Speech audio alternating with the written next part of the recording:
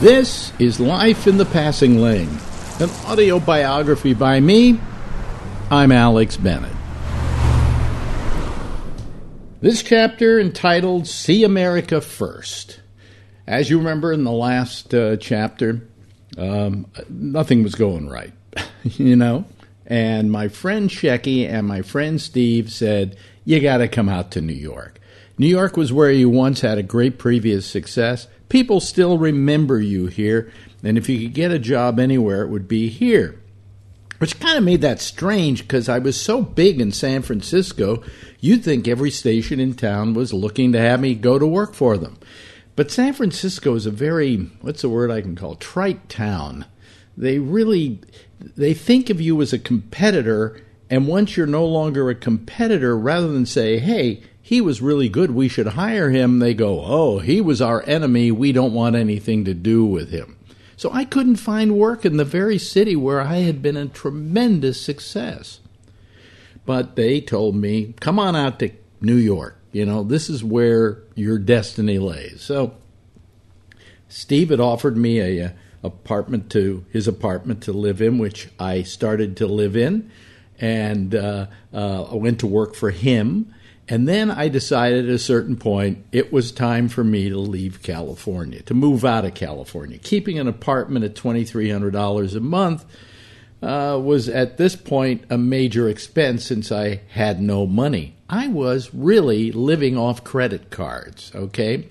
So it was a move that just had to be made. So I took a couple of weeks off from Steve and working at his place and said, I'm going out to California to close the place down. I went back to California, as I said in the last chapter.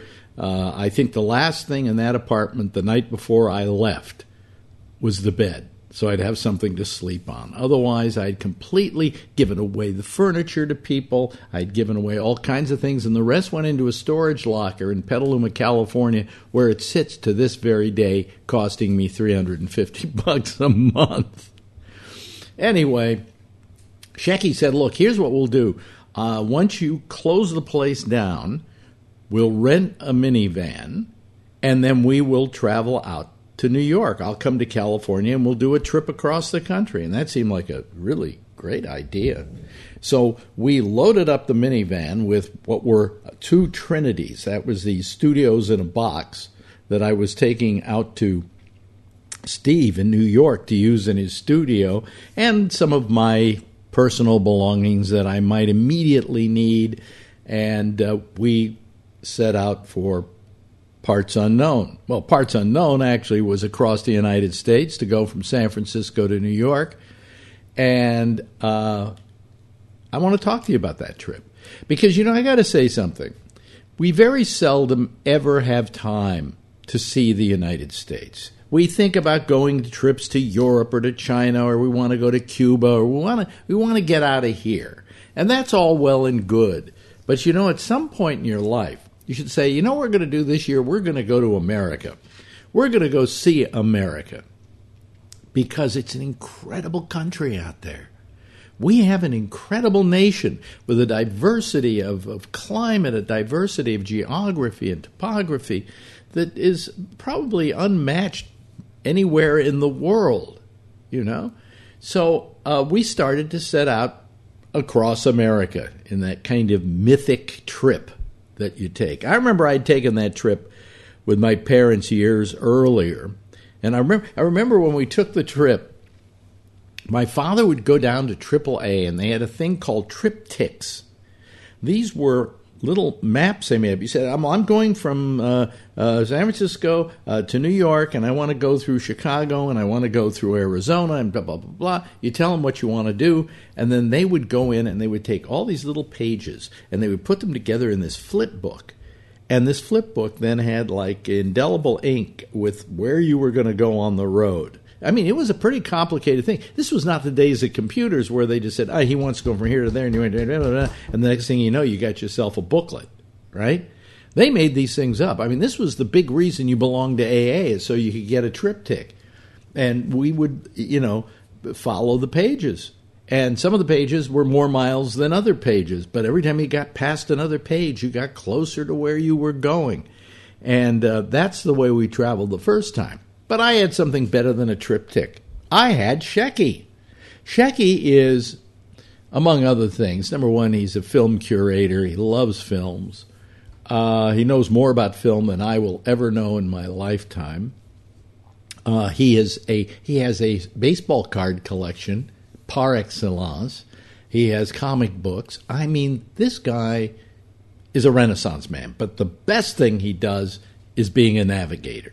He gets the map out and he says, okay, we're going to turn left here, and you're going to turn right there, and here we're going to go down this highway till we get to there.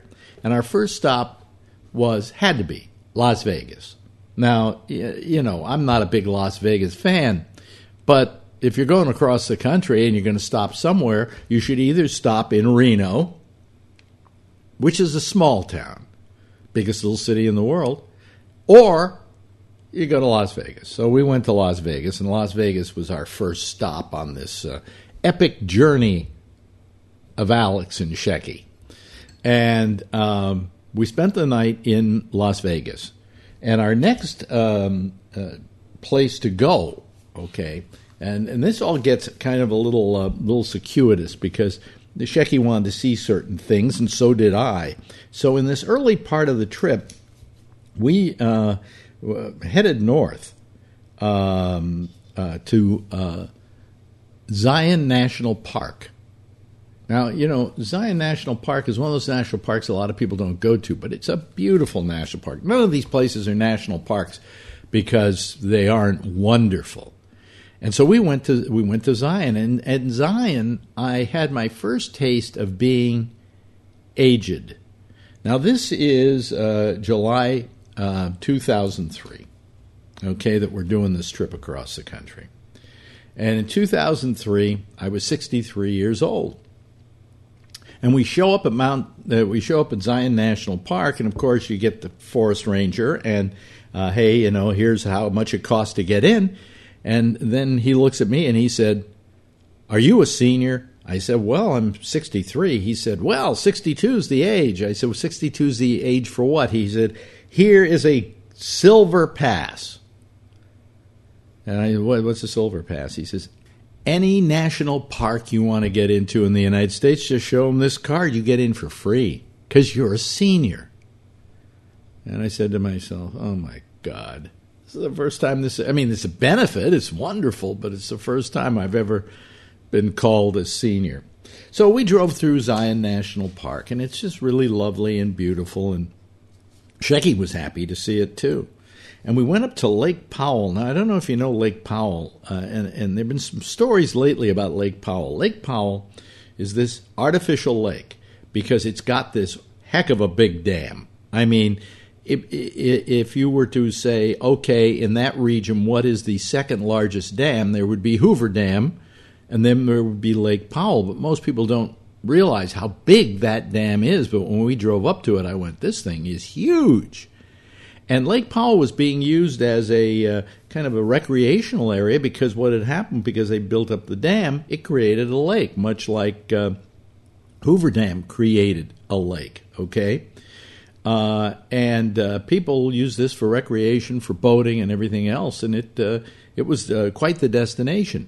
But recently I read that because of drought and because of global warming and everything else, that reservoir is starting to dry up, even though it's backing up the Colorado River. It's back up from the Colorado River through Lake Powell. See, the Colorado River up above is stunted by Lake Powell, by the dam, Lake Powell Dam. And then you go down to Hoover, and then it really turns it into electricity like crazy. So we did that, and that was very nice. And what we then did is, here's something most people don't see. You know, when people want to go to the Grand Canyon, they go to Arizona, and that is the kind of the south end of the Grand Canyon. It's beautiful there. That's where all the big shots are taken of it. You know, it's where it looks to have its most grandeur. However, that's not the place to really go. You want to go see the Grand Canyon nobody else sees, you go to the north side of the Grand Canyon, and that part of it is just right in the beginning of Utah, okay? And we went and saw the Grand Canyon, and if from that point of view, and it doesn't look kind of like the same Grand Canyon.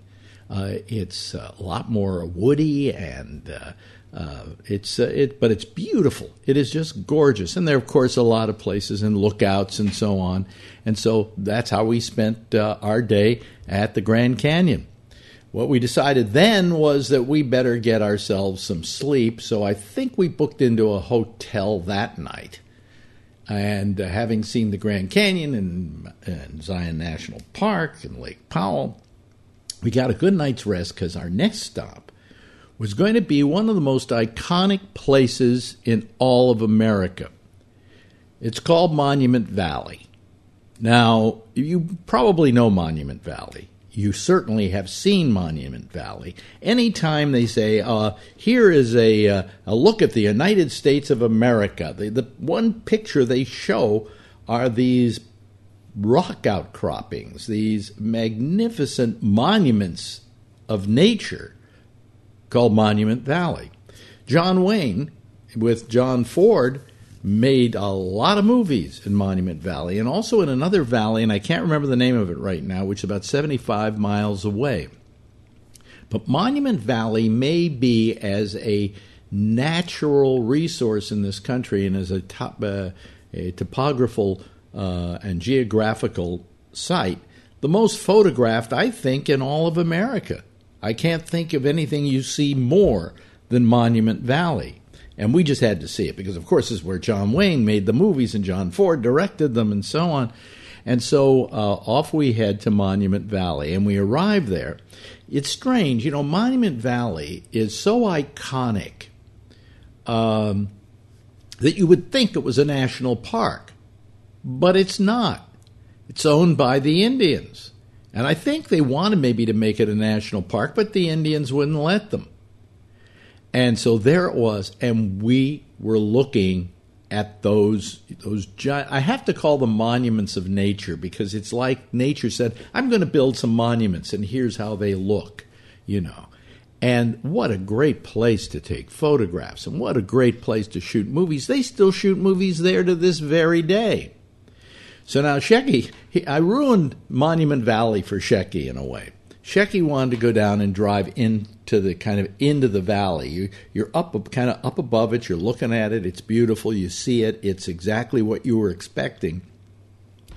But I had these two Trinities with me, these two electronic devices, and they were in the back of the car. So we start traveling down the path to go through Monument Valley, and it's bumping up and down so much, I'm worried that it's going to break these Trinities. And so at one point I finally said to Shecky, this is getting to be too bumpy. If I didn't have these Trinities, I'm with you all the way, but I can't do that. And Shecky said, oh, come on. And I think it's maybe one of the only things that Shecky resents about that trip is that I didn't go down into the valley itself, because the road was just, it was like driving on rubble. And I had two giant pieces of delicate electronic equipment in the back of the minivan. So we stopped, we looked around, took some pictures. Shecky, by the way, can I mention something about Shecky? I think he invented the selfie. For as long as I've known Shecky, wherever he goes, and he travels the world, he loves doing cruises and so on, has always taken pictures of himself in places by turning the camera around, sticking his arm out, and taking a picture. And he was taking selfies long before selfies became popular. In fact, now he says he doesn't take them anymore because everybody else is. But anyway, there he was. He still to this day has a selfie of himself, and I still have a copy of it in Monument Valley. So this was a big deal for us, Monument Valley. We just love Monument Valley. It's like if you're a movie fan, you got to see it. And if you're just a fan of America, it's a place you got to see. And by the way, since the Indians run it, and it's the only way they make money, be nice of you to go there and leave a few bucks behind. Okay? So where were we going off to next? Let me see here. There is a place called Canyon du Chelly. I think that's how it's pronounced. We passed that. That was where they had the cave dwellings. You know, those famous cave dwellings that you see where the I guess the Pueblo Indians used to live. And it is just amazing. You know, the interesting thing is when you finally go to these places like a cave dwelling, you're seeing something that's the oldest thing in America. There is nothing older, okay, than some of these things. I mean, when you go to Britain, the one thing I said about Britain is you can go to a castle and run your hands across it, and you're running your hands across something that's older than anything you'll find in the United States. But if you want to find old stuff in the United States, it's from the people who lived here before we got here. And that was the cave dwellings. And it was just marvelous. So Canyon du Chelly. Then I can't remember, we may have done another night in a hotel somewhere, but we wound up in Albuquerque, New Mexico. Now, here's another thing about Shecky. In those days, the movies used to be released on DVD on Tuesdays. Tuesday was release day. In other words, you would go to Costco and all of a sudden all the new DVDs would be in stock. Or you would get onto Amazon, which was then still pretty new, and all the new DVDs would be ready. Or you go to your local store and buy them. I had a store in San Francisco that I used to get all my DVDs from. He'd let me get them a couple of days early, take me in the back room and say, we can't put these on the shelves yet, but here. So Shecky said, it's Tuesday. Got to go to Costco. I went, we're in fucking Albuquerque, New Mexico, Shecky. You can wait till you get home, right? He says, oh, yeah, but I want them now. So we look up in the phone book, and on our trip across America, let's see, we've stopped at the Grand Canyon, we've stopped at Lake Powell, we've stopped at Monument Valley, we've stopped at Zion National Park. Where else should we go? Costco. Ta-da! We go to Costco. We find a Costco. There it is. It's on the road. So we pull in. He gets his DVDs. I picked up a pair of sandals, rubber sandals, which, by the way, good going, Costco. Those things lasted me like 20 years, and I still have them, and they still haven't fallen apart. Okay? They're in my closet, even as we speak.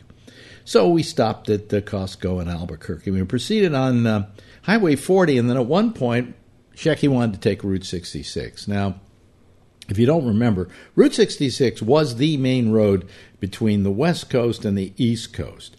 And you would just travel Route 66 all the way. There were songs written about it, and it was very famous. But the other thing about Route 66 is that it was put out of business. And they replaced it with Route 40. And so you get off Route 40, you get on Route 66, and now you're starting to hit all these ghost towns because these were towns that had a good business going for them as long as Route 66 went right through them, right? But now that Route 40 bypassed them, these towns were starting to dry up. And I can't remember what the town was that we were in, but we found this one town that looked like it had been in the last picture show. And it was there was an old movie theater there that was showing something, but there was literally nobody in this town. And I'll never forget that town. I wish I remembered the name of it, but I could call it a ghost town that was created by progress. All right. So then I got to say, between that and we hit the Continental Divide, and there's a big trading store there and a big sign saying Continental Divide Store. And we stood on the Continental Divide.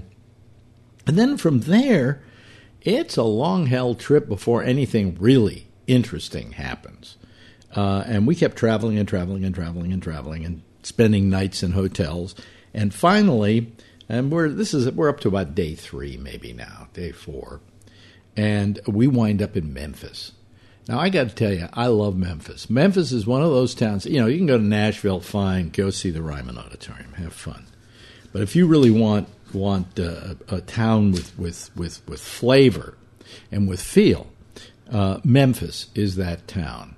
And there are several things to see there, not the least of which, and I will say this kind of, reservedly, is Graceland. Now, Graceland, of course, was the home of Elvis Presley. And when you're in Memphis, you got to go to Graceland. It's the law, right?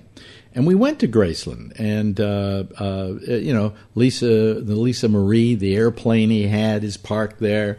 And he's buried there along with the entire family. It is a tribute to, I think, bad taste. He had one place called the Jungle Room, in which it's meant to look like a jungle. And I'm going, why would you even do this? This is pure Elvis. This is pure white trash. And I wasn't that amazed with Graceland. You know, they try to, I guess it's for people who absolutely love, Elvis Presley and can't get enough of him and love his history and so on. Quite frankly, I was a minor fan of Elvis Presley's, but I was a fan of a lot of other people, and that was the other tour we took in Memphis, and that was a tour of the Sun Studios. Now, Sun Records, in case you don't know, and I should tell you, although most of you probably do know, was the place where Elvis Presley started. It was the place where Carl Perkins started, where Jerry Lee Lewis started, where Johnny Cash started, where B.B. King started. I mean, I could go on and on and on. This record label was a tour de force, and it was a small little studio in Memphis. And it turned out hit after hit after hit, and major recording celebrities after another. RCA bought the rights to Elvis Presley away from Sun Records, okay? Johnny Cash moved on to Columbia from there. B.B. King went on with his career from there. I mean, we could go on and on. There were a lot of lesser lights who were still great rockabilly performers. Anyway, we took that tour, and that tour is absolutely breathtaking. And the reason it's breathtaking is they've actually on the floor put footprints. This is where Elvis Presley stood when he sang, Blue Moon of Kentucky or whatever. And this is where Johnny Cash stood when he recorded such and such. And this is where, B.B. King stood. And this and literally you are, and it's a small room. I mean, it's not a big room. At the end, it's got a control room, okay? And it's just a very small room. And it's wonderful because the walls are just oozing American musical history. So if you're ever in Memphis, you got to go see Graceland, I guess, right? But the place to go is Sun Records. And it's an absolute treat. I think Shecky would agree that there was one other place we went in Memphis that was also big on our list. And here's the reason why. Because we're sick fucks, okay?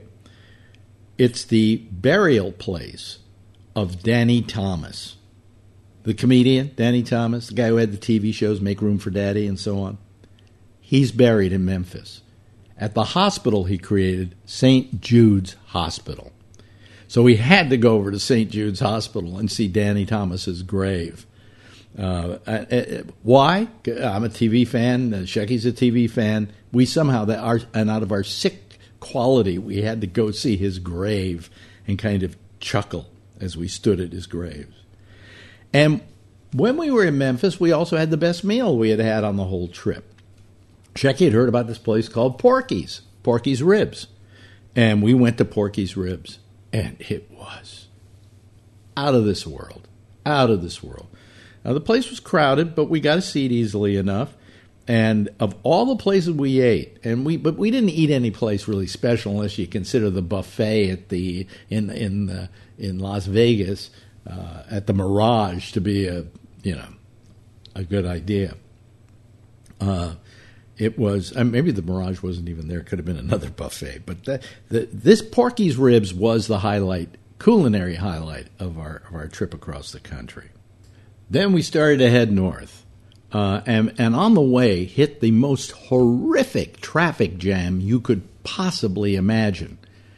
But Shecky, the great navigator, sat there with his map and said, turn left here, turn right here. We got off the highway. He went to go down this road here. And by the way, as we went down the road, we passed a place and it said, Abe Lincoln's Log Cabin. And there was Abe Lincoln's Log Cabin. but I can't remember where we were. It certainly wasn't in Illinois. They had taken Lincoln's log cabin and moved it down to this place, and I can't remember exactly where we were, but we were heading up the right coast of the United States, and we passed Lincoln's cabin, and then he said, left here, right here. Before we know it, we've bypassed the whole slowdown, and we're on our way again. Well, our last big stop before we started hitting New York City was to stop in Mammoth Caves, Kentucky. Now, this is, I think, one of the largest caves in America, if not the largest cave group in the country. It is huge, and at one point in the tour, they turn out the lights, and you cannot see your hand in front of your face. That's how dark it is down there. And then the guide lights a match, and it is so dark in there that this match lights up the entire place. Just wonderful. Now, I have claustrophobia, and there were areas of great claustrophobia, such as this one little thing he had to go through. But somehow, because there were other people there with me, claustrophobia didn't seem to bother me. But if you ever get a chance, Mammoth Caves, unbelievable. I mean, what you see in there is just, above ground, trees and stuff, and then there's this little hole in the ground. You go through this hole in the ground, you go down these steps, and all of a sudden you're in this cave that is just goes on forever. And ultimately, we got north and headed into San Francisco, where Steve was waiting for us in front of his office, ready to take possession of these two Trinities, which we had carefully taken across the country. And we unloaded what we needed to unload, and I took the car back to, I think it was Hertz, and dropped it off, and Shecky got on a train and went back to his house in Queens. Or maybe I drove him out there. I can't remember, one or the other. But then I took the car back. And our trip across the United States was over. But what I got to say to you is, if you ever have the chance, it is the trip to take. And don't do it as fast as we did it. We did it in 5 days. I wish we had 2 weeks. Because then you can stop and see a lot of national parks, and you can see a lot of the sights of America, and you can visit a lot of the cultures in America, and you can get out into the country where the real people live in this country. And just like going to Europe gives you a whole new perspective on the world you live in, traveling across the United States does the same thing for your perception of the United States. It is just an absolutely gorgeous country, and it is a country that you should see. And most of you, well, you're never going to go see it because you're going to stick in those big cities of yours, and then when it's time to go on a trip, you're going to do like me. You're going to go to Europe. You're going to go to Asia. You're going to do something like that, when the very fact is that the best trip you can take is right here at home. This has been Life in the Passing Lane, an audio biography by me. I'm Alex Bennett.